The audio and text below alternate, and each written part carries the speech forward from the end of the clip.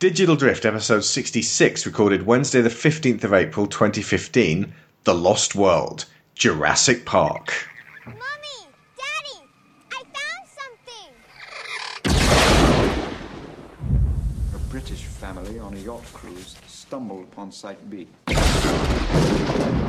Now it's only a matter of time before this lost world is found and pillaged. Hopefully we've kept this island quarantined and contained, but I'm in shock about all this.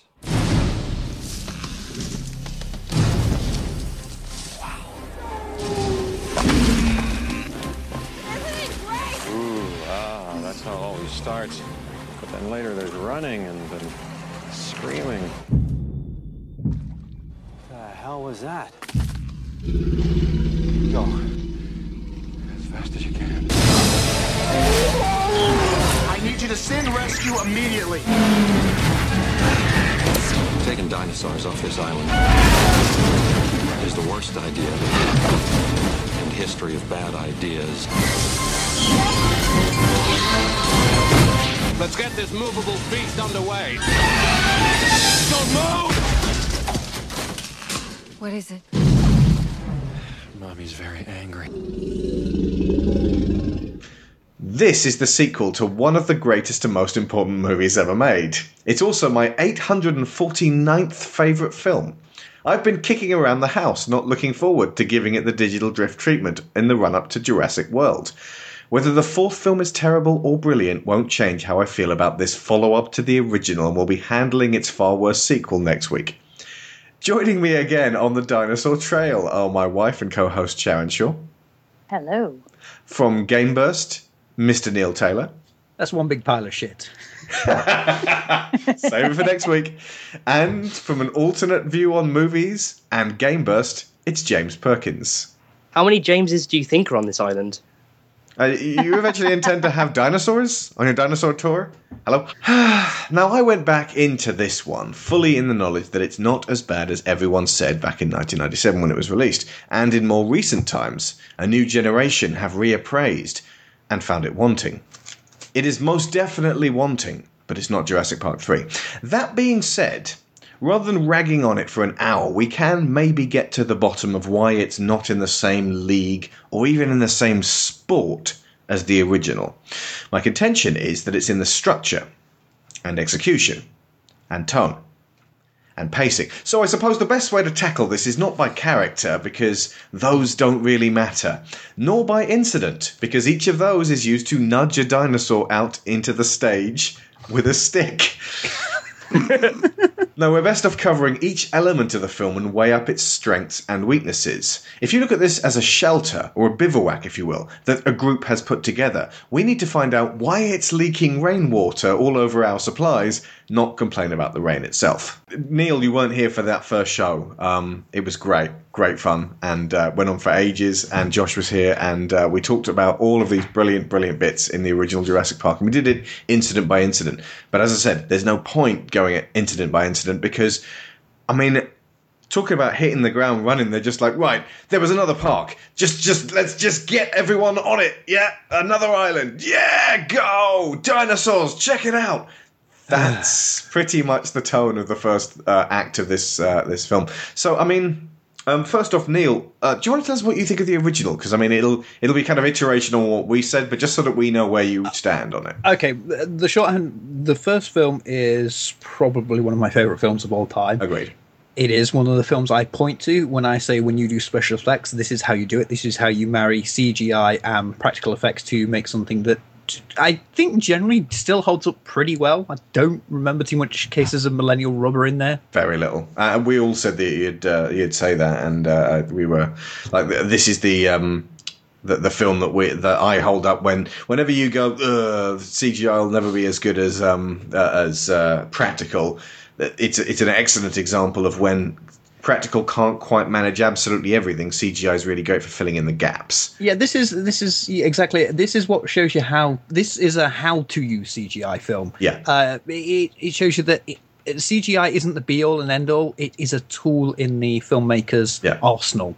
I highly recommend, if you go to, I can't remember, I think it's the Stan Winston School on YouTube. They have been putting a lot of behind the scenes stuff of them making the things.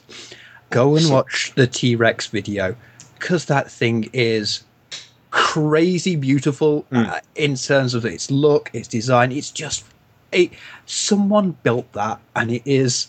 I would say that is actually a work of art. Yeah, it's not a prop; it is a work of art. It's absolutely awesome. But yeah, I truly love this film. Well, the original film. That leads me on to my horrible love-hate relationship with this film. Because I both love this film and hate it. So, one of the things I said to you on Twitter is, I know the books very well. Yeah. I know the books. Wasn't Crichton pressured into making this one after the first film did gangbusters? They were like, write a sequel. I don't want to write a sequel. Write a sequel! And then we'll do a film about it. He wrote a really good sequel. Oh, yeah?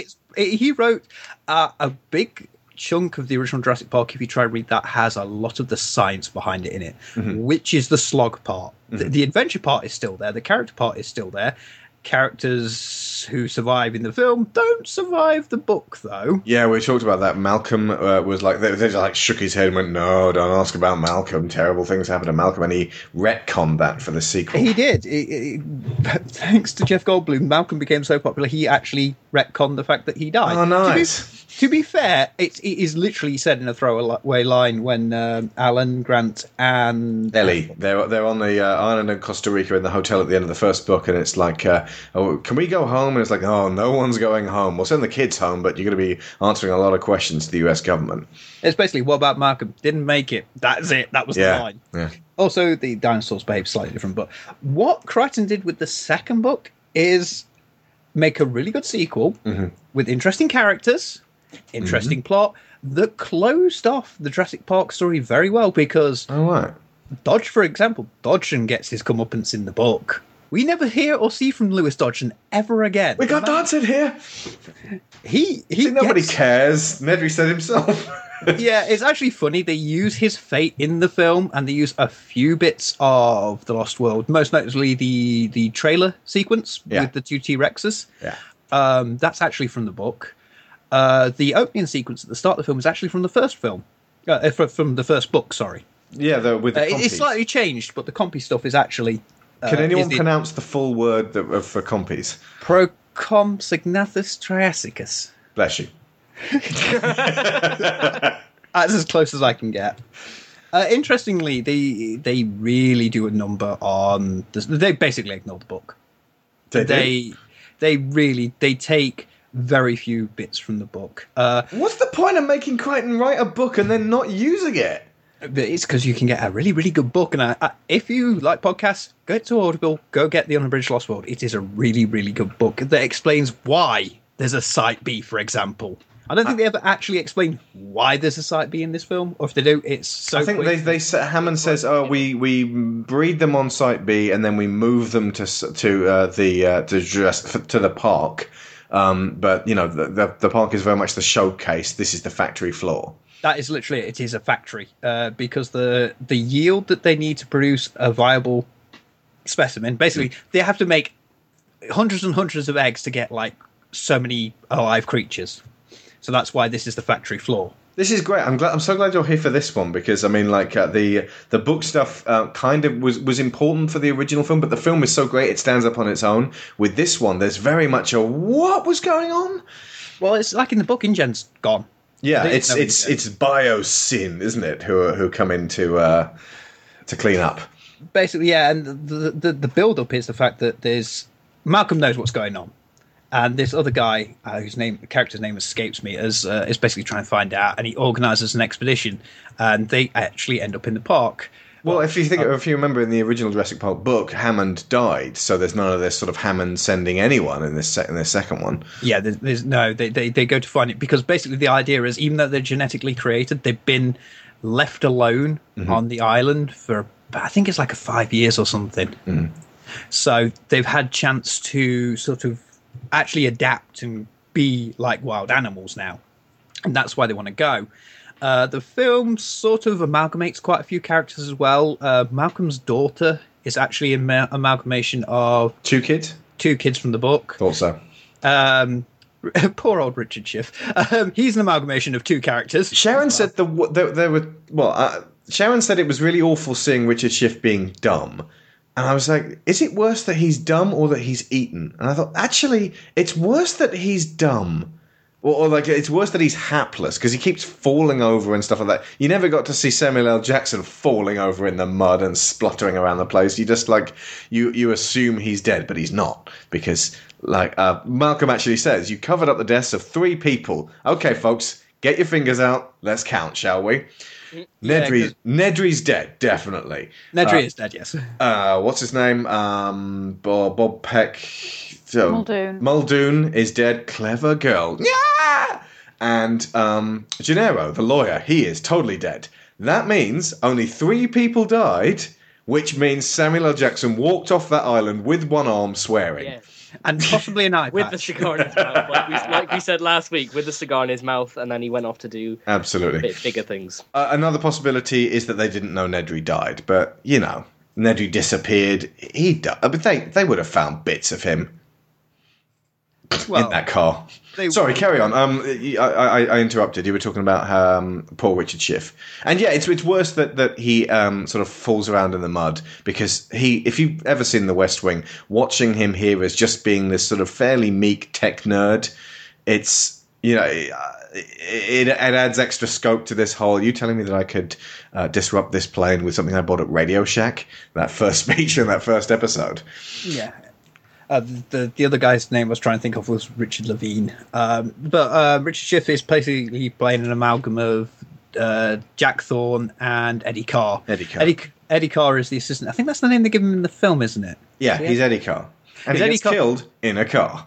I can't remember if it's Eddie or Thorne. One of them dies pretty much. That trailer sequence is beat for beat pretty much from the book. Oh, okay. So it's a good sequence. It is, and you know what's not in the book? Gymnastics? Well, no gymnastics. InGen turning up and taking the dinosaurs to the mainland. Yeah. There's none of that. We'll talk about. You know what? Shall we hold back on the whole Godzilla sequence, because that's what it is for the final act of this podcast. Yeah. Because we've got to make it not fit with everything else that we're talking about, because that way it'll be very much like the movie. The film, yes. Although it leads to some very nice. There's some sequence where you can go, oh yeah, you can tell that Spielberg did quite a fair bit of Poltergeist, because there's some eerie stuff with that boat. There's some nice eerie shots, some nice well done shots in there.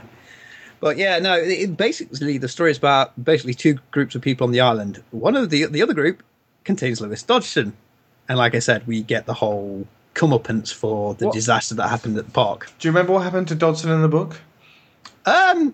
Do you know what happens to? Oh, what's the character's name? The son. That's how much it sinks in. Like all of these fantastic characters. Ludlow. Yeah, you know what happens to Ludlow? As in, like he tries to get the baby Rex, and then the daddy Rex like bites his leg, and then goes, "Go on, he's my special boy," and then sends in the little kid Rex to eat him. Yeah, that pretty much. Basically, as I think it's Malcolm says in the book, hunting lesson. Ooh. Yeah, there's actually 2 baby T-Rexes in the book. Does Malcolm in the book talk like Malcolm? I don't remember Malcolm in the original book talking like. He doesn't know. Jeff Goldblum. Does Malcolm in the Lost World talk like Malcolm in the film? Because now that he had an actor to go by, he could have gone, oh, actually, he's a little bit more funny. No, he's still quite serious, because he's kind of trying for the longest part to put them off going, but he sort of realizes it's inevitable that they're going to end up on the island. I suppose he just looks at chaos theory and goes, oh, inevitably people are going to end up on the island. But a lot of it, I would recommend the book. The book is really, really, really good. All right then. Okay, so let's go to tone first. Actually, that's one of the things that bugs me the most about this film. The bit at the beginning with the little girl, and she finds the creatures, is actually really kind of well done, and it's scary and it's horrible. When they start jumping at her, you're like, oh my god, this is like that bit in Jaws where they kill the kid in Jaws. And it's like you're gearing up for this really horrible scene. When I was in 1997, I was actually looking at the rest of the audience, thinking, "Are you guys going to be okay with this?" And then the mum comes in and goes, "Ah!" and does like a Scream Queen scream, which I'd say it's the Kevin completely deflates the entire scene. She does the Kevin McAllister scream. Yes, and it immediately cuts to Jeff Goldblum yawning, and it's a really great way of kicking your own film in the bollocks. The transition just didn't work. Rewatching it again, I was like, okay, that was completely... It never bothered me so much because I was focusing on the events more than the tone, but I was really analysing it this time, and it's a way of like undercutting yourself dramatically to go, it's all right, kids, bleh, it's all silly, it's all people being killed by dinosaurs, even little girls. Okay, so moving on. And then like 8 minutes later, Hammond says, oh, no, it's okay, she's fine. And you're like, oh, I guess she's fine then. That's a really weirdly placed moment to find that out. But yeah, that tone continues for the whole of the film. There's this really kind of uneasy, do you know what you want to see, folks? You want to see idiots getting eaten by dinosaurs and then bumbling around like Burks and getting killed. That's not why people went to see the first film. They went to see the dinosaurs, not the carnage. This film has an incredibly high body count. It's nasty. Yeah, it's nasty. And that's... technically, in tone, far closer to the original Jurassic Park, which was nasty, with more gruey descriptions of lingering, almost sadistic deaths by dinosaur but from people, where they're mutilated and they're awake enough to realise their own mutilation. It does tongue-in-cheek nasty, though. It does nasty that it immediately tries to deflate after that scene's finished. Yeah. So any semblance of tension is just gone. And I was actually thinking at one point, I can't remember exactly what was going on. And it's only idiots that you hate who get killed anyway, so you don't care. You actually want them to die. It's suddenly like a Jason film. Apart from Eddie. Oh yeah, you didn't want Eddie to die, but and like the little girl at the beginning, but then... Yeah, you didn't want her to die either, but she didn't die. That's the thing. And but yeah, then after that, it's only, inverted commas, bad guys. But Eddie's a terribly dissatisfactory kill anyway. It feels like he could have avoided that. Very, very easily. To be fair, the only reason you know to work out why Eddie gets killed, I hate to say this, read the book. It explains why the T-Rex has come back. Sure, short description. You have to just like assume no one's read the book now. All right, fair enough. The book basically says that the roar of the car engine sounds like a challenge to the T-Rexes, so they mistake the car engine as a roar of challenge. Henceforth, they attack the car and kill Eddie. Gotcha. Right. So is it the speech about the T-Rexes owning this new piece of territory? Is that in the book as well? Is that a reason behind them coming back as well as the roar of the car? I don't think so, but it has been a while since I've gone through the book. It's 430 pages. It takes time because that's how they. Yeah, but that's how it comes across. They sort of force them to move on. The initial, a lot of that scene and what leads up to that is, like I said, is beat for beat from the book.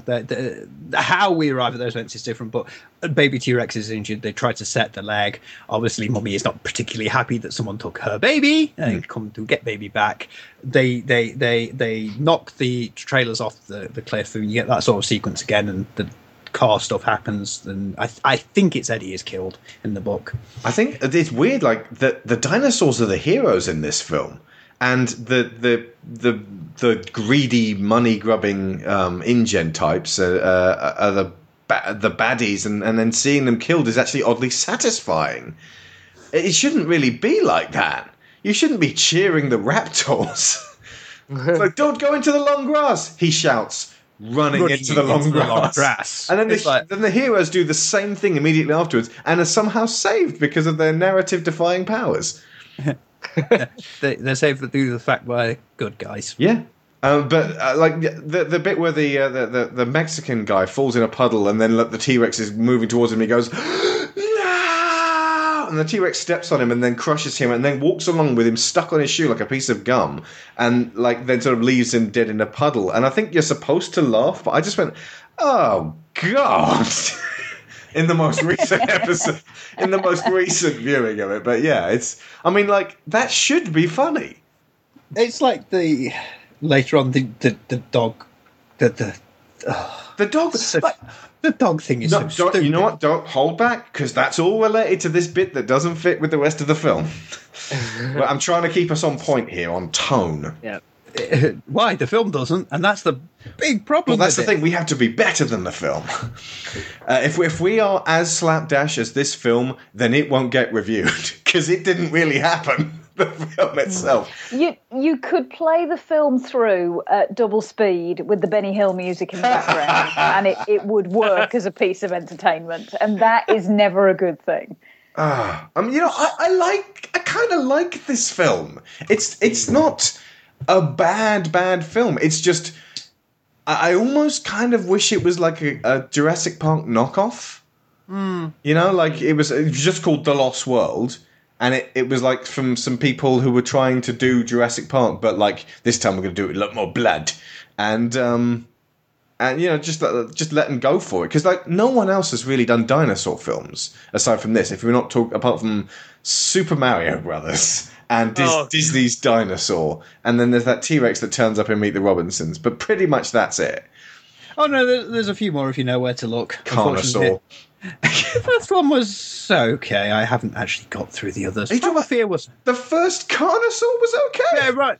Bear in mind, I haven't seen that since I was a lot younger. I saw it like the same year as Jurassic Park, and I also read the book. Double. Yeah, there's some creepy ass shit in there. Yeah. The trouble is dinosaurs are always an odd one. They should be popular. I don't know a little kid that doesn't love dinosaurs. Yeah. Why are there not more dinosaur games and films? Is there too many Xanthiriads in the world who hate dinosaurs? I mean, it shouldn't be too difficult to somehow work dinosaurs in the modern day. I mean, I suppose they shouldn't really be on this earth. So it's kind of got to be...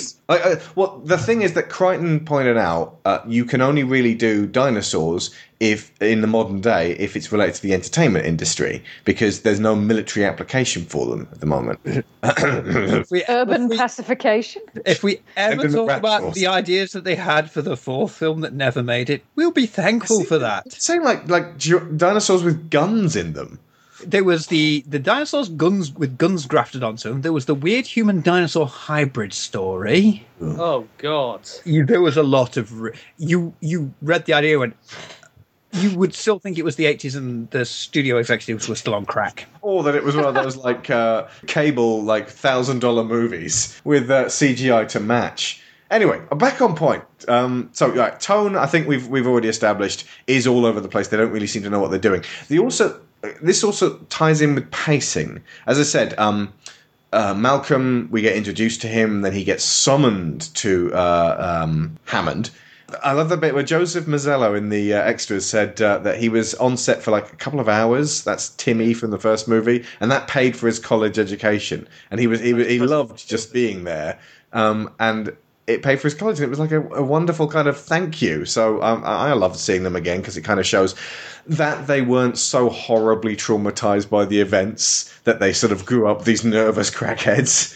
So yeah, that's kind of a nice reassuring, like a link to Hammond. Also, it's so lovely seeing Dickie Attenborough again. I love the fact that he survived the first film and that he gets to be, Malcolm points out that he's now a naturalist, like he suddenly really cares about the dinosaurs. And it's not like he didn't really care about the dinosaurs, and if you look carefully, the arc is there in the first one. By the end of it, he's like, he doesn't want to leave the island because he's afraid that they're not going to survive without him. And then that starts him on a track of caring about the dinosaurs. And so, you know, him being the sort of like trying to keep them safe seems like a natural progression for a character who otherwise would have died at that point. He's imprinted on them as much as they've imprinted on him. Yeah. Talking about Richard Attenborough, watching the special features for this, and Steven Spielberg mentioning that if himself was to come back and do and direct another one, he would love for Richard Attenborough to make an appearance. And obviously that was obviously recorded years ago when they produced the special features for the original ones, yeah, probably like 20th anniversary or something. The DVDs came out around about Jurassic Park 3. Right, okay, so only just under 10 years, and watching that now, obviously, with the passing of Richard Attenborough, brought an actual tear to my eye, and I was just thinking that it could have been so great bringing him back for another one, but obviously that's never going to happen now. So I know this a little bit sidetracked, but I hope that there is something in Jurassic World that is a nice throwback and even just a little picture of it, pay of respect, or like I know it may sound a bit cheesy, but like a statue. Just saying, because obviously they've continued his dream. Wouldn't be the first time Diana Elliott gets a statue and Sean Connery gets a picture in Indiana Jones and the Kingdom of the Crystal Skull. Yeah, so I hope there is some sort of payment of respect in the new Jurassic World. So do I. Yeah. I do too. He was a very lovable character. He's actually much more likable than Hammond in the book. Oh yes, yeah. Said that one. The last thing is, Hammond, as you remember, folks, gets horribly killed by Compy. Something which happens to Peter Stormare in this one. Peter Stormare as well. He always seems to get grisly deaths. Yeah, Spielberg said that it was a revenge for all of those people who got killed in Fargo. It's like, you do know he's not actually that guy. Anyway, but there's a weird disconnect with me for this, because Peter Stormare and Julianne Moore were in The Big Lebowski together, so for some reason it feels like Maud, Lebowski and Uli have been displaced and are now on this island, and Uli, he's a nihilist, and he's still just as much of an asshole in this. As we said in the first one, Nedry's death was like really comedic and well-timed. His is just really creepy and horrible. And nasty. I think Spielberg tries to use his death to show that everything is dangerous on the island, even the small little cute-looking dinosaurs. Yeah, the cute things. But when they turn up right at the beginning, I was like, I forgot how cute these little Compy were, but how incredibly dangerous they are at the same time. It's wonderful design. It almost feels like Spielberg went with the second one, like, right, you thought all these dinosaurs was nice and lovely. Well, let me show you how dangerous they all are. Because even the Stegos at the start sort of attempt to kill Julianne Moore. Yeah. Actually seeing the Stegosauruses at the beginning is one of my favourite bits, because they're a new animal and they're unveiled with that same level of reverence as the first one. I think after that it starts to snowball and steamroller downhill, and as soon as the InGen guys arrive, here's the problem. As we established in the first, the wonder of the people involved and the kind of nerdiness and how passionate they are about it is what sells why the first one is special, because you're along with them for the ride. These guys turn up, they're like, fucking dinosaurs, just shoot them. You know, it's almost like they've worked around dinosaurs their whole lives. They're sick of them. A lot of them really haven't seen dinosaurs before. And so you do, you want the dinosaurs to get back at them, but at the same time, that sucks the majesty out of the dinosaurs themselves. Although there is one highlight when InGen turn up. Mm-hmm. Pete Postlethwaite. Oh yeah, Pete Postlethwaite is great. Again, sadly departed, but Roland Tenbow, the Great White Hunter. But I think... Hang on, Neil was going to say something. I was just going to say, I just love Pete Postlethwaite, so seeing him turn up in this film always makes me smile. Yeah, me too. Sharon? The wonder and how it's responded to by the characters is a massive part of why this doesn't work for me. And I think it's kind of epitomised by when the Stegosauruses turn up and you've got a very tall Jeff Goldblum, a slightly less tall Vince Vaughn stood next to him, and a slightly less tall Richard Schiff stood next to him, like the three flipping wise monkeys staring at these Stegosauruses. And it just... Richard Schiff goes like, wow, and then it moves on. Because it's like, well, you've all seen them, okay? They're dinosaurs, so let's make with the dinosaurs, yeah? But there's no scene setting. They're literally straight into the right. Let's get to the people being hit and killed by dinosaurs. Also, they introduce you to Sarah when she's on the island, and she's like, she picks up her relationship with Ian. Like, again, she hits the ground running. She's like, oh, hey, Ian, I'm just going to tell you about all of these mating habits that they've got. And blah blah blah blah blah blah blah blah blah. And she's like talking his ear off, and you're like, hang on a second. She's really enthusiastic about this. Wouldn't it have been better had we got to know her before she reached the island?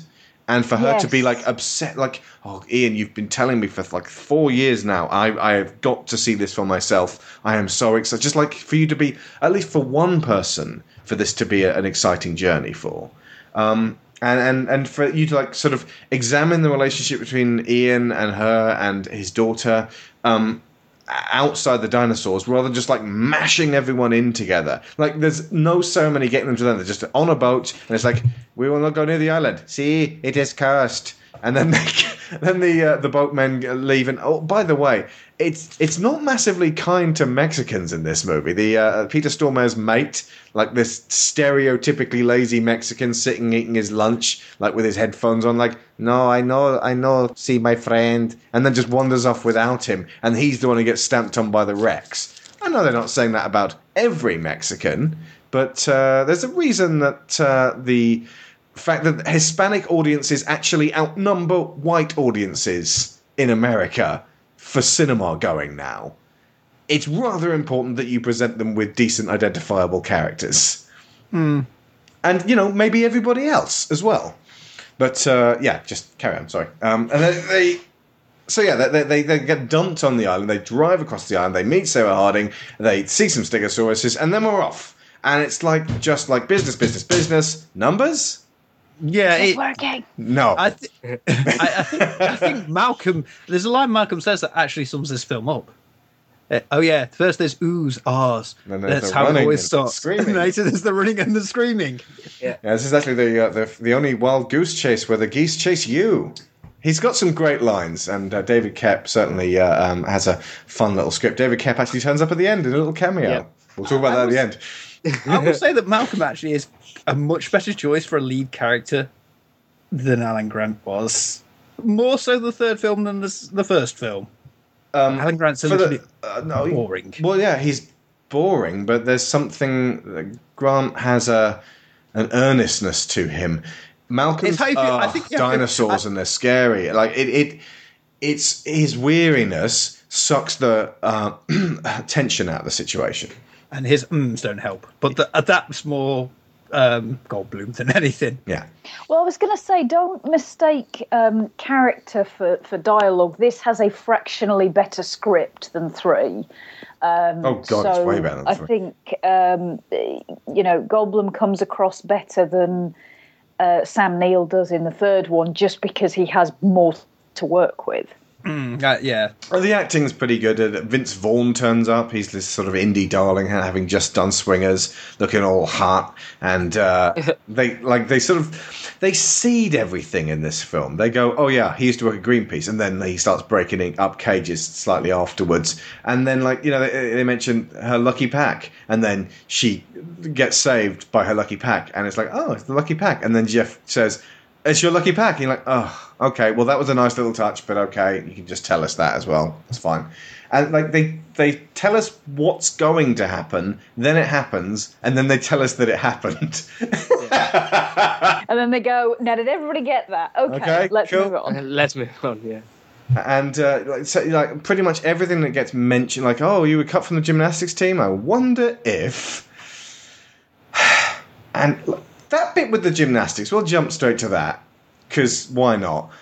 All it really required was for her to go, okay, I've got to save my dad. I've got 1 second. There's a bar in front of me. And she jumps across, grabs the bar, and double kicks the Raptor out the window, and then lands relatively safely, and Goldblum says, you were kicked from the gymnastics team? And everyone would go, okay. Well, that actually kind of makes sense that she would use her skill at that point. What you did not need to see was, A, her flipping and swinging and going round and round on 2 exactly perfectly placed professional athletic parallel bars. Exactly the one, just to get some wind up to it. It's ridiculous!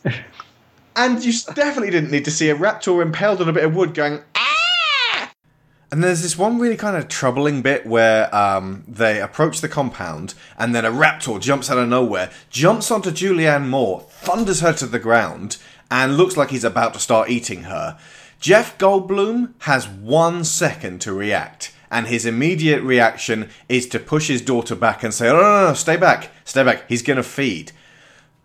She gets away because the raptor went for her pack instead, but then there isn't this conversation where she goes, right, Jeff Goldblum, there was that bit when I was about to be eaten and you could have rushed in and tried to kick the raptor off me or done something to get him off my back. Precisely what part of fuck all did you think was a grand contribution to saving your girlfriend? No. Okay, I'm packing my bags, my lucky bags, the moment we get home. Okay? So, I mean, yeah, a lot of people sort of rag on that. A lot of people also go, how come Jeff Goldblum's daughter is black? because he had a black girlfriend or wife. It's not rocket science. For some people, apparently it is. Yeah. Okay. And to be fair, she's not bad as an actress. No, she's not, actually. She's not. I mean, she's a little bit like, she goes from being kind of, well, why did you start the fire, to being, well, why are you panicking, to being, okay, so you kind of held it together at the right amount of time and you didn't go, I gotta get out of here, I gotta get out of here, I gotta get out of here, for too much. She could have actually ended up being really annoying. She panics less than Lex. Yeah. Yeah, less screaming. Lex is oddly endearing, though, because she ends up bickering with her brother as well. But I don't know, she's endearing too. Oh, it's so hard to find your place with this film if you sort of lose your way, because it's all just like people running and screaming and dinosaurs. It's set pieces. And The herding and the biting, Laven. And that's when they went into the behind the waterfall, and that guy, like a snake, asps, very dangerous, you go first, crawls into his jumper, and he goes, it's a snake, it's down my jumper, and lurches conveniently into the arms of the T-Rex, and actually extends his arm upwards so that the T-Rex can grab him and yank him out of there, and then it all goes all red.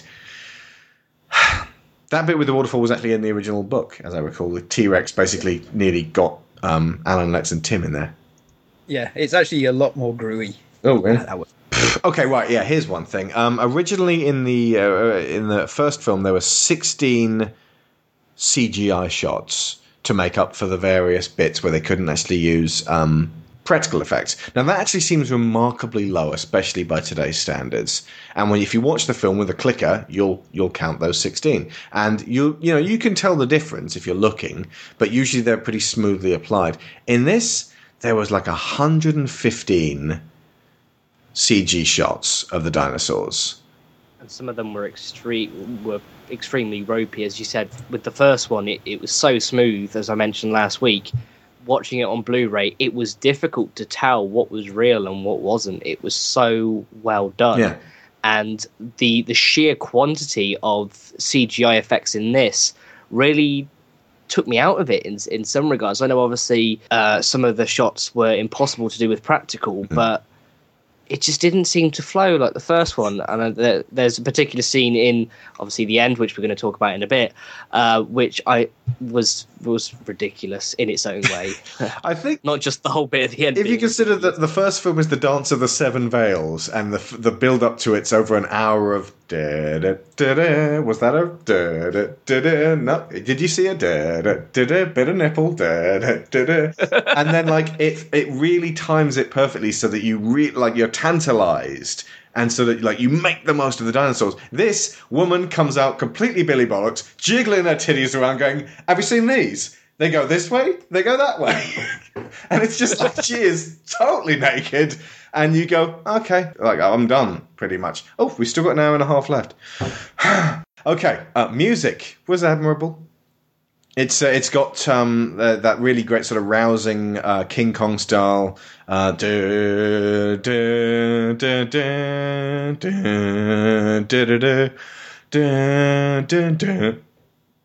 on, which is good, and then the rest of it is all kind of boring and forgettable. Timing, nice. Steven Spielberg actually said, I actually prefer this second one. It's got a lot more complexity to it. You're wrong, Steve. The first one's way, way better, much more memorable, a lot more feeling to it, a lot more different tones and themes, and just because it's more complex doesn't mean it's better. It's a lot more triumphant in the first one. I did like the touch, though, when Vince Vaughn gets into the centre. Yeah. And you get the sight and the sight of the Explorers, yeah. Yeah, the faint bit of that theme coming in with the sort of the dreary tone behind it as well. That was a nice touch. But yeah, as Steve said, it kind of makes you want to watch the first movie. Yes, it does, Steve. Yep, I might go. Not and do a good that idea again. while you're in the middle of the last act of your not as good sequel.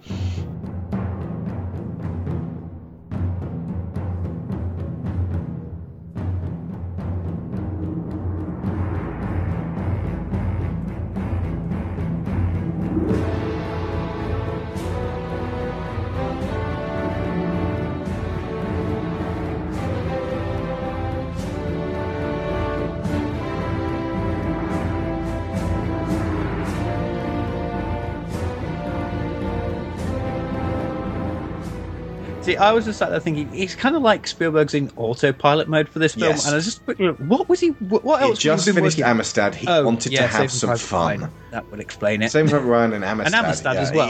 I completely understand why he'd just want to mess about, but he didn't put his heart into this one, and David Koepp did not adapt suitably the book into, like, the first time he adapted the book into something that the whole family could enjoy and love and would actually be classic in a way that the original source novel maybe the whole family can't enjoy. It's a little harsh, but this one, I mean, technically the family could enjoy it, but they're going to need kind of a black sense of humor and no particular interest in the characters, because that's, I mean, it's just a knockabout, really. I think that's it. This is a very almost inconsequential film, where the first one isn't. There's something very special, not just about the film itself, but the story and everything it's telling in the first one. Whereas this one's just like, oh yeah, we'll go back. More of that. Kind of. Do you like that? How about that? Though, on that subject, do you think that was inevitable? Because No. the first one, it's like this big reveal of dinosaurs. Once that's been done and the load has been blown, as it were, do you think that it was impossible for them to recreate that? You go for a different tone, you go for a different feeling to it, but you make it nonetheless special. You put your heart into it, and you get a different focus. Maybe it's someone who has been living on the island with the dinosaurs for a long, long time, and that person's attachment to them. You know, I don't want to start talking about Chris Pratt's attachment to his raptor buddies yet, but that seems actually kind of a good way to go. I may be proven terribly wrong in a moment, but ultimately, this was workmanlike. Like, if the first one's a ride, this one's, what is this one? This one's like This one's a come and clean out the dinosaur stable. no, this one's like, you know, No, that's 3. I always wanted to open a door to where people are being trained like in those James Bond movies. That's what it's like. You open the door to where dinosaurs are eating people and go, ugh, and then you stand there for about an hour and 45 minutes and then you close the door again. That's pretty much what this is. So it's a piss poor joke from Wayne's World. Basically, yes. I mean, it's not a piss poor film, but it is. They kind of just like chucked it out there. It comes from that period also where a lot of the AAA films weren't that good anyway, and it by the numbers almost. This one Same summer as Batman and Robin. Let us never speak of that summer again. Unfortunately, we're going to have to. Coming up next, folks. Oh, actually, we already did it. The episode on 7 superheroes. It will never go away, folks. It's rather important. Oh, one day someone will get Batman right. Maybe. I'm Batman. Okay, so anything else? I've got a point here for low points and high points before we discuss this end bit. I mean, actually, one point regarding tone. I noticed there's a lot of, I wanted to say, usually it's snobs versus slobs, but in this it's intellectual snob versus financial snob. There's a lot of these people have got loads of money and all they care about is money and fuck them, let them get eaten by dinosaurs, that's all they deserve. They're easy targets, and they're not even really people in this.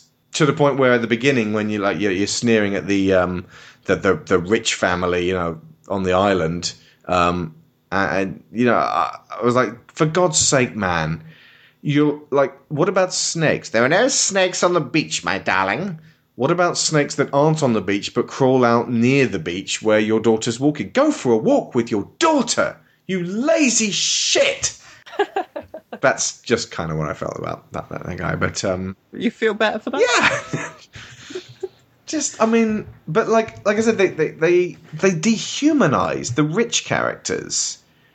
Not that I specifically want, defend the rich, but they make them too soft, too easy to hate, and too they have abandoned compassion for everybody else but themselves. I've been watching Avatar this afternoon as well with Lyra, and they do the same kind of the American military-industrial complex are absolutely inhuman, apart from Letty. Oh, speaking of which, she came back in Resident Evil, she came back in Fast and Furious. Fingers crossed for Avatar 2. Oh God, no! I You can't. can't kill Michelle Rodriguez. No. No, that's it. Michelle Rodriguez should be a The Terminator. unkillable. Yeah. Oh my God, yes.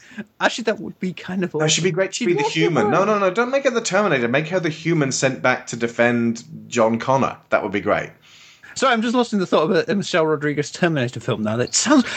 Michelle Rodriguez as the human sent back to defend John Connor. Also, the Rock sent the Rock sent back as the Terminator. Oh no, because the Rock's got so much personality. That's why he'd make a brilliant villain. So send back Stone Cold as the Terminator. Look, I love Stone Cold. I love him as a wrestler. I really enjoy his schlocky action movies. He's not that good of an actor. No. People always underestimate, coming soon, folks, by the way, how much Arnie actually does kind of act in those movies. He puts a lot of work. Do you remember? If you watch the extras, if you watch Terminator 2, you know the only way I can describe it is the rotating, the way he swings the gun, the shotgun. Mm-hmm. He was practicing that for months to get that right. Yeah. Anyway, anything to not talk about Lost World, huh? I'm trying to think of like other bits that annoyed me. Anyone else like low points and high points? Vince Vaughn. Low point or high point? Which? Actually, you know what? Vince Vaughn being in the film, high point. The character, low point, because he's a terrible character. He is a bit of a dick, isn't he? Yeah, but it's nice seeing Vince Vaughn try. Do you remember when Vince Vaughn used to try? Yeah, those were the good old was young and days. fresh. The crap that he churns out now, my God. The weird thing is with his character is they seem to have set him up as sort of the charm that he's this one who's flirty and joined Greenpeace because of it being 80% women and all the rest of it. And then they have him flabbing Julianne Moore's hand, which absolutely kills any effort that they might have made towards that. Is he going to try and interrupt Jeff and Julianne's relationship? No, he's just spatting her hand. Oh, okay. Well, that's the end of that one then. Oh, high point. Julianne Moore. This is a film that's given me such a... I got such Oscar a crush on Julianne Moore. I got such a crush on Julianne Moore from this film. Yeah, understandably. She's fantastic. She's enthusiastic, which most of the other people aren't. She's about the only one that has a character. Yeah, and she has something she needs to do. She wants to see if the dinosaurs care about their young, that they're not just cold-blooded lizards. And that would have been the focus for the film if it hadn't been quite so much about the death. That is, underneath it all, what the film's actually about. That the dinosaurs are actually kind of fond of their young. But it's just lost so much in the deluge and the chaos. There's that really good bit with the glass when she falls onto the window and it goes crack, crack, crack. And you're like, oh my God, what the hell would I do at that point? You know when characters get into sticky situations in movies and you're like, just do the thing. And just jump over there or grab hold of the thing. When you're on glass like that, I hope no one listening ever ends up like that. You don't really have that much in the way of choices. And whatever you do, it better be fucking ginger and perfectly timed. Again, I hate to be the guy that says this, probably because it's from the book. I'm sorry, I hate being that guy. Yeah. But that scene actually has tension. It has real tension to it. Yeah. And the bit with I think Empire said this, there are two good scenes, one involving glass, one involving grass. The bit where they're in the long grass and although they are idiots going, don't go into the long grass. When you just see the trails of the raptors just going, right, let's go in, lads, and they start feeding. And it just feels like, can the raptor come out and play? It's basically, you've waited long enough for us. We're here. We're in the film. And then you get the one way, and especially because I think it's punctuated by the raptor that just jumps at the guy with the torch. He's like, "We're here!" Yeah. Surprise! Street, get the funniest looks from everyone we meet. Anyway, oh God, good bits. Racking my brains. Pete Postlewaite's character is definitely the fact that Tenbo at the end is like, well, I've bagged my Rex. I think I'm going to go now, and he's a little bit like he loses his taste for it, which is like it's not much of a character arc, but he injects just about enough into it. Although at the beginning, when he introduces himself, he just basically turns around and reads from his character sheet. Peter, if you want me to run your little camping trip, there are two conditions. Firstly, I'm in charge, and when I'm not around, Dieter is. All you need to do is sign the checks, tell us we're doing a good job, and open your case of scotch when we have a good day. Second condition, my fee. You can keep it. All I want in exchange for my services is the right to hunt one of the Tyrannosaurs. A male, a buck only. How and why are my business. Now, if you don't like either of those two conditions, you're on your own. So go ahead, set up base camp right here, or in a swamp, or in the middle of a wreck's nest, for all I care. But I've been on too many safaris with rich dentists to listen to any more suicidal ideas. Okay. So Yeah, you asked for the best hunter in the world, you got me, that's why I'm this, da da da. And if you don't like it, blah, blah, blah, blah, blah, blah, blah, blah, blah, blah. And it's like, wow, I remember Also, how Bob Peck was very understated in the first one. It's like a case of as well, yes, let me show you I'm actually a good guy by beating this arsehole up. Yes. Although he's not that much of a good guy. They did stake that baby Rex to the ground at a point that's like actively cruel. Yeah. And the excellent sound design there. That was actually a baby camel genuinely calling for its mother. Yeah, I love that bit. They just I think they said they just changed the pitch slightly. Yeah. But it's so authentic, and that is it mirrors what the baby T-Rex is actually doing in the film, which is a really nice touch. And the Pteranodon at the end, which I think Pteranodon's in the first book, and they're not in the film, and then they're not in this film, and they're at the very end. It's almost like saying, look, we're going to do a third one. We promise Pteranodons or pterodactyls, or whatever you want to call them. The sound it makes is actually dental floss. Go. They just ramp it up and make it sound. I love Foley work stuff. I should probably be working in that sort of stuff. But it also possibly drive you insane. It might. You'd be like, every time you hear a sound in real life, you're like, I could use that. That could be this. Old lady snoring. I shall record you. You will be my walrus. Good. That's a little Foley artist joke, because usually it's the other way around. They use walruses for everything else. For everything. There was it walruses whistling and ending up with, like repeatedly in the ambience in this. And yeah, they the Stegosauruses are nice, like them. They're handled with a bit of reverence. I think it might be time. I think it is. Ay. Right. the I can't think of the right way of T-Rex describing takes it. Manhattan. Only it's San Diego.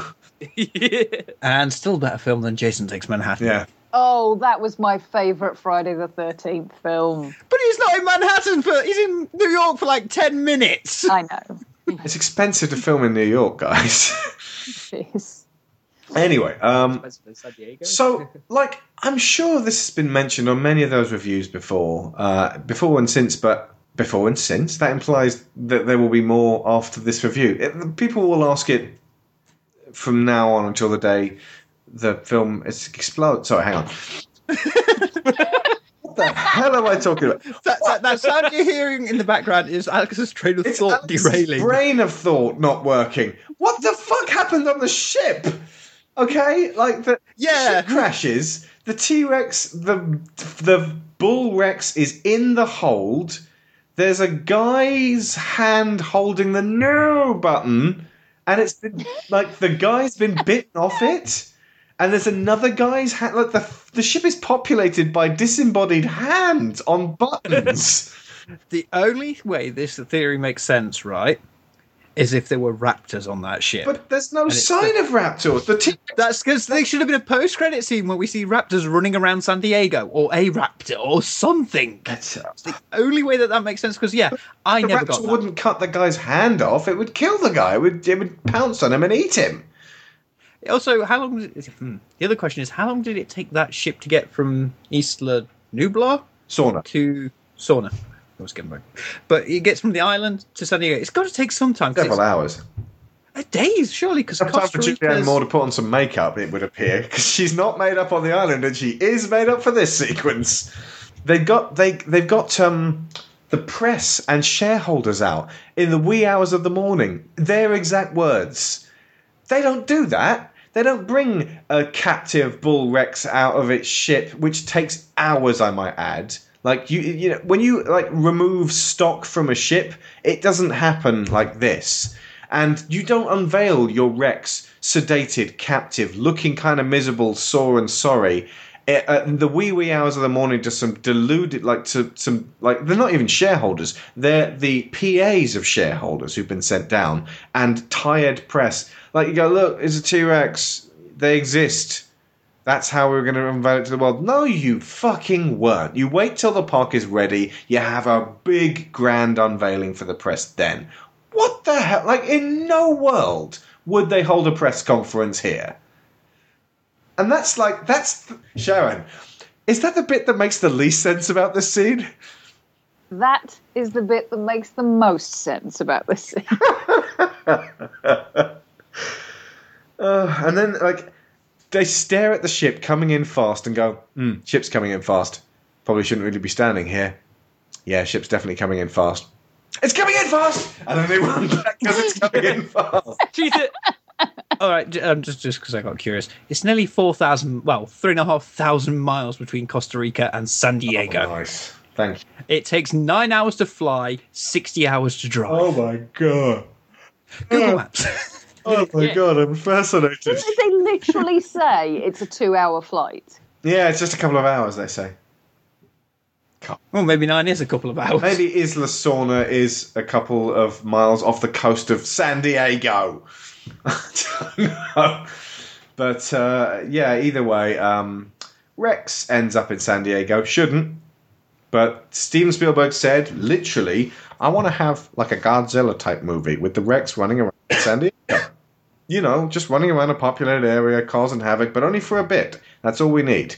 Steve, Sebulba's available if you want to have him in this scene. All credit for the turkey neck impression to We Hate Movies. And that was the end of his book. I don't know. How does the end of the book actually end? No dinosaurs leave the island. So basically, they gave us a big climax, and it's kind of one of those like head-scratching climaxes. What was your reason why this doesn't work, Sharon? What, in terms of the visuals, or well, visually? Story-wise, basically, the T-Rex butchers lots of people, and that's actually a national tragedy. It's not something to be laughed at or cheered at. Mitch was actually explaining to me what the originally planned ending was. Oh yeah, what was that? Terrible. Oh yeah, right, shit. The original ending. Shall I just go straight into it now then? Yeah, go for it. Okay. So the original ending, as detailed through pictures of the storyboard in the special features, was that two. I don't think it said whether they were pterodactyls or not, but some flying dinosaurs. Were they attack the helicopter and get chewed up in it. Yeah, there were two of them, and one gets chewed up in the rotary blades, and then it doesn't really show what happens to the other one, but they just sort of loosely show what was going to happen. But then Steven Spielberg said that he wanted this Godzilla moment, like you mentioned, and they changed it pretty much on a whim to him wanting the T-Rex to be on US soil, and to get his sort of Godzilla-esque moment. And yeah, I think both would have been. I think the one we got was ridiculous and far-fetched, and the original one just seemed a bit sort of lackluster.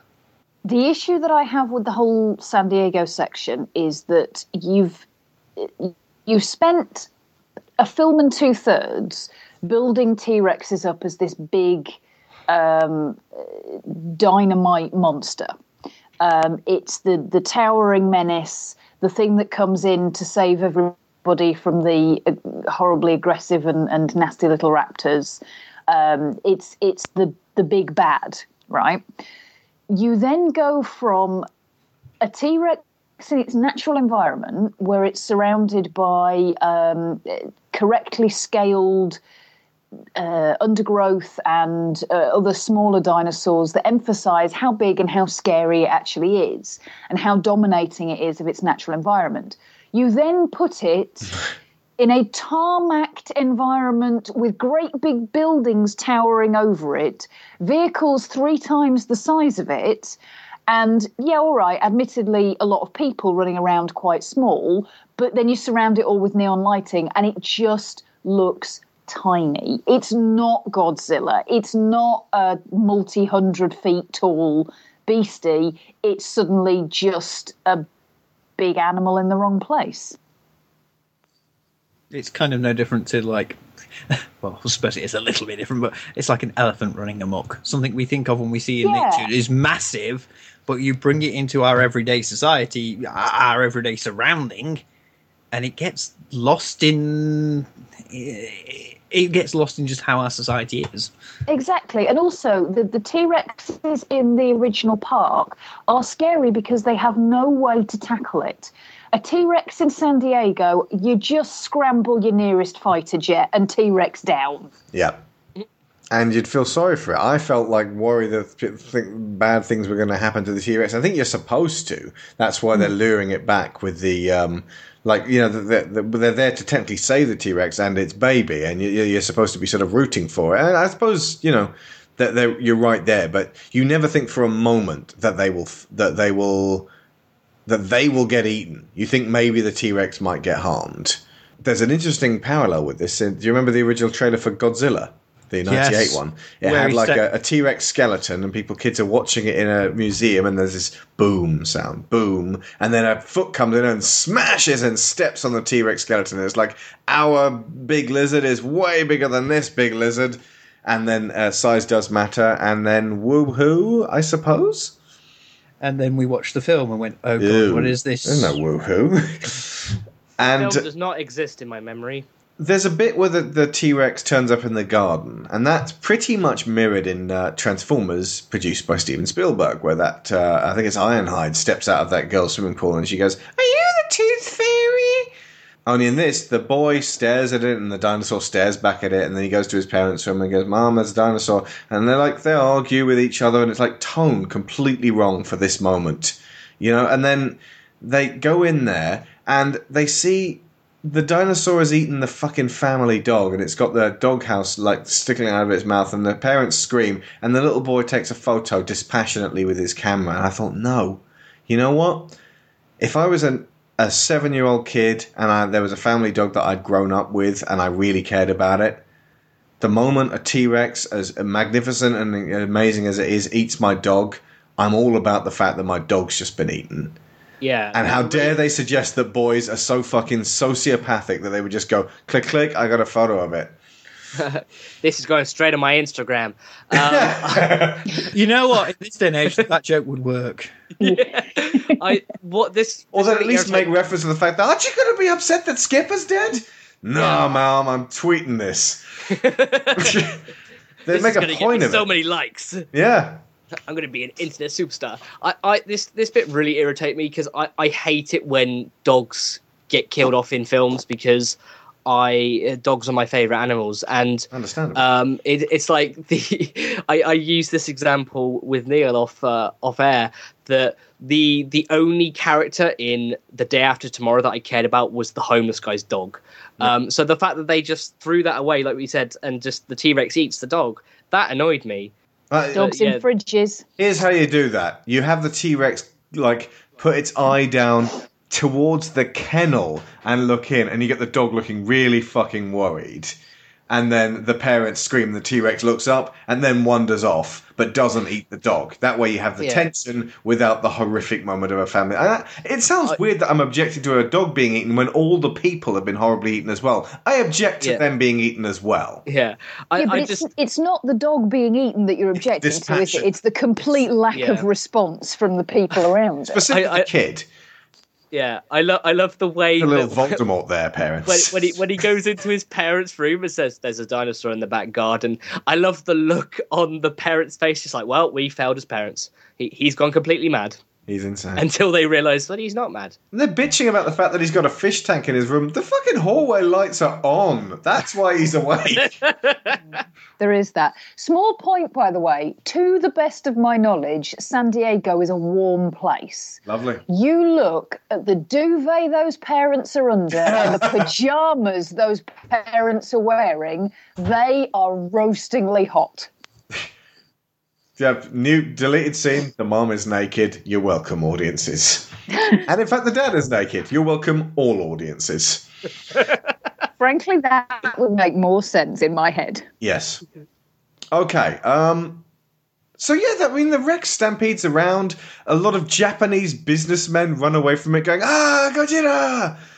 Yeah, okay, I get it. And he nudges a bus. And David Koepp, the screenwriter, he's running down the street with the tide of what is actually mostly the crew of the film. And he rather foolishly tries to go into a shop, and then the T-Rex eats him. And there's this kind of squidgy squidge sound. It's all done for laughs. And it's like, if you play every dinosaur death for laughs, you actually suck the power away from the dinosaurs. That's the thing. If they're just killing people for your amusement, then it might as well just be a bunch of falling safes falling out of the sky and crushing people to death. That's basically what it comes down to. When you actually think about the first one, they only played. You can sort of say they only played one death for the comedy. They played two. Nedry's death is also played for. I don't know. Nedry's death is kind of comical, but it's also terrifying. It's got a nervous, terrifying comedy to it, but it's an extremely well honed scene. They balance it, and you're sort of like you're sliding back and forth because you don't know what's going to happen, but you know that you are much more wary than he should be. And that's where the tension lies. Gennaro's death, obviously, it's like, well, it serves you right. You abandoned 2 kids. But, clever girl. That's a moment where you panic because, like, oh my God, if this most incredibly prepared man can die, well, then anyone can die. But in this, everyone apart from the heroes die. So it's kind of like, it's open season. It is, Jurassic Park 2 open season. Should have been what it was actually called. It's open season on humans. The dinosaurs are running amok. And, they get the dinosaur back into the ship, and it's all very neat. And then, Oggy Doggy and Doggy Daddy share a little moment where he's like, you go on and make your first kill there, son. And then, the little baby Rex goes in and kills Hammond's nephew, who actually refers to Hammond as Hammond at one point. Like, it's his uncle. He would just say, my uncle, wouldn't he? Evidently not, because he's that much of an arse. It feels like that might have actually been a fragment of an earlier script before they changed InGen from Biosyn. Either that or the writer just plain forgot he was supposed to be his nephew. It seems really awkward. Yeah. Oh, back to the whole intellectual snobs versus financial snobs. Careful, this suit cost more than your education. I mean, basically, that line right there is like, you hate this guy, don't you? And understandably so, because, I mean, he's a cartoon. And then he gets drunk for that Skype call. He's like, sir, as you can see, we've got a Triceratops. Everything's going quite well, don't you say, shareholders? And it's like, everyone gets drunk at that big dinosaur party. We've called all the dinosaurs. It took us about 3 hours. And that's fine, and we're going to take them back to our zoo. And, Sharon, you pointed out that Tembo appears to leave half a bottle of Glenfiddich scotch right next to the baby T-Rex. Yeah, he does. It's like, well, I'm done drinking this. It just goes down here next to the baby T-Rex, I think. It just basically, it seems like everyone making this film got drunk for the midsection. And the rest of it was all, like, gearing up for the hangover. And it's like, you can almost feel like, oh I'm going to feel this in the morning. Let's just get the T-Rex back on the boat. So, yeah, that's the Lost World. And it ends, they somehow managed to rescue this bollocks by giving you kind of a really nice, like, closer from Richard Attenborough going, we must let the dinosaurs exist in this wonderful, peaceful, natural spot that we have made for them, and just the creatures require our absence. I love that. That's a great sort of little sentiment. And then it shows like some T-Rexes prowling 8 feet away from some completely nonchalant Stegosauruses. Like keep moving, guys. They're not going to attack us. They'll only go for the little weak ones. Keep moving, guys. It's the end of the film. It's the happy shot. No, I've seen the Land Before Time. The Stegosauruses will go, Sharptooth! And then charge off. That's how it works. Jesus. And then, you do get that really nice little Pteranodon moment where it goes, next time, baby! Next time on Jurassic Park. Basically, that Pteranodon is the perennial Terrence Howard war machine. I was about to say, they'll probably recast me, though. Yeah, they do recast him as a really awkward, weird animatronic thing. Or I can't remember if it was animatronic or CGI. It looks bad either way. But is that the worst scene in Jurassic Park 3? Was that Neil's head just hitting the table there? Anyway, so I mean, anything else to say on the Lost World? It's a mess, really, when we put it like this. It is a mess, but it's still kind of fun. Yeah, it's fun to step back into that world where you have. It's the thought of adventure on this island with the dinosaurs that's fun. The story's not great. Some of the characters are really lackluster, but it's a ride. It's not as fun as the first film, but it has its moments. There are certain things about its story that I want to be the case, such as the dinosaurs caring about their young, such as Hammond becoming a naturalist, such as Malcolm being dragged back into the fray, such as Lex and Tim not being traumatized by the events, to the point where, if at the end of you just assume that the animals on the first island are going to either carry on living through some weird genetic quirk, like they eat lysine-rich plants if they're herbivores, and then the carnivores eat the herbivores, which is a nice sort of like get-out clause. Oh, by the way, I mentioned the bit with the shaving can is like, oh, that's a great. I always thought it was a great crowbar for a sequel. That was totally going to be the crowbar. Like, this is where the sequel comes from. But they went with Crichton wrote something completely different in the end and didn't even need to go back to that can. Now, but Jurassic Park 3 actually has things that I don't want to be part of the continuity, and I would happily wipe it from the series if I could. So, and we'll talk about that in a few days' time. But yeah, if it went Jurassic Park, The Lost World, Jurassic World, that would kind of be an okay. I don't know. The Lost World might even be worse. We don't know. But if we could wipe 3 maybe from the record, that'd be fine. That's more just a case of me being okay with The Lost World being part of this continuity. Well, you mentioned the just for rewriting shit this year. Sorry, carry on. You mentioned the can of shaving cream. Spielberg said in the special features as well that maybe one day they will find that. So I know that Jurassic World takes place on the original island Nublar. Oh, cool. Nublar. So maybe there's going to be the can of shaving cream in Jurassic World. Who knows? We'll have to wait and see in a few weeks. Considering that there's actually an original cast member in it, probably not. Henry Wu, isn't it? Yes. Yeah. BD Wong, who got killed in the book. So this is definitely out of book continuity, if we didn't already need to know that, since Hammond's alive and Malcolm's alive. Also, wasn't the guy in the original book who helped them with the sick Triceratops named Harding? Yes. No relation to Sarah Harding? Nope. Just two completely different Hardings. Yep. There's apparently a Harding in the Jurassic Park game as well. But not Sarah Harding or Mr. Harding. According to what I've read briefly, because I am going to be playing the Jurassic Park game shortly. Are we talking about the Lego Jurassic Park game or the Telltale Jurassic Park? Telltale. The Telltale one. You actually play as the vet. Yeah, apparently the Harding in the Jurassic Park Telltale game is Jess and Sarah Harding's dad. Okay. Cool. Hey, at least I've been on a show and didn't make everyone cry. Yay. That's an achievement. Sharon, anything to finalise on this one? Because I think we're done. No, I don't think I have anything else I wanted to mention. I honestly expected to like this one more going in, but I think just like because we'd gone on and on about every fragment of Jurassic Park being like so finely honed, it just made it so it was so starkly contrasted with this one.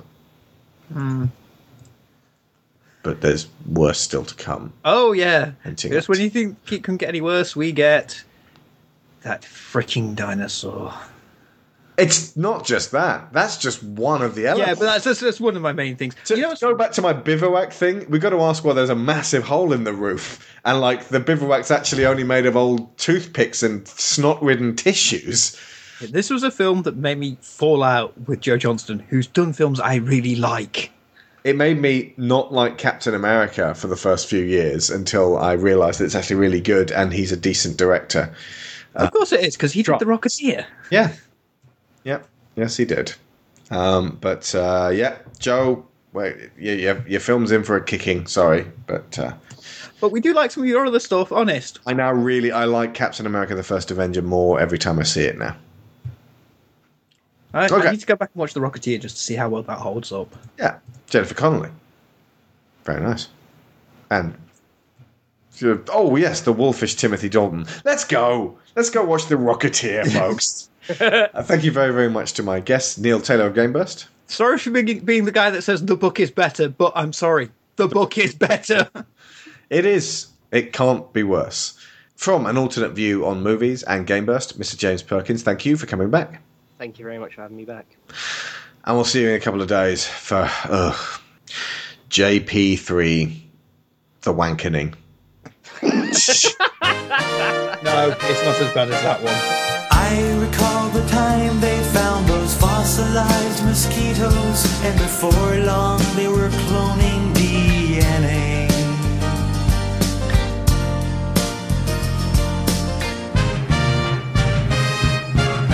Now I'm being chased by some irate velociraptors. Well, believe me, this has been one lousy day.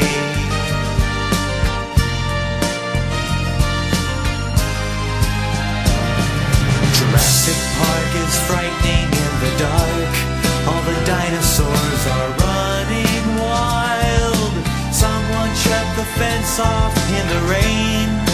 I admit it's kinda eerie, but this proves my chaos theory, and I don't think I'll be coming back again. Oh no!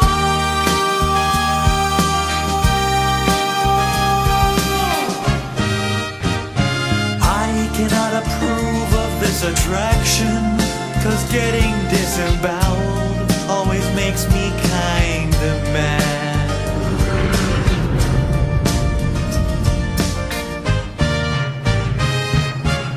A huge Tyrannosaurus ate our lawyer. Well, I suppose that proves they're really not all bad.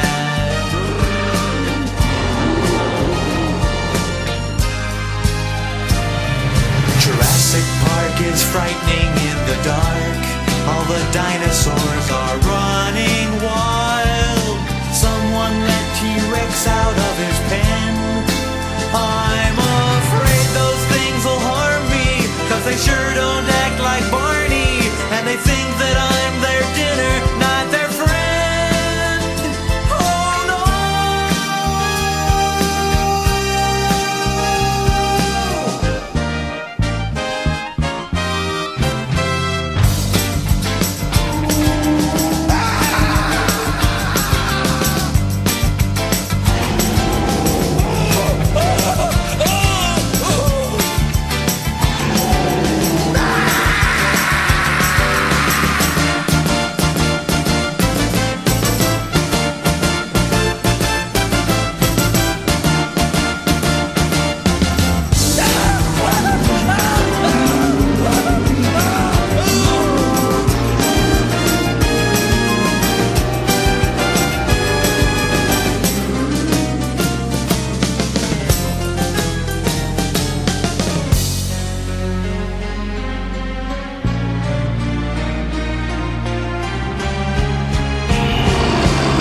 Jurassic Park is frightening in the dark. All the dinosaurs are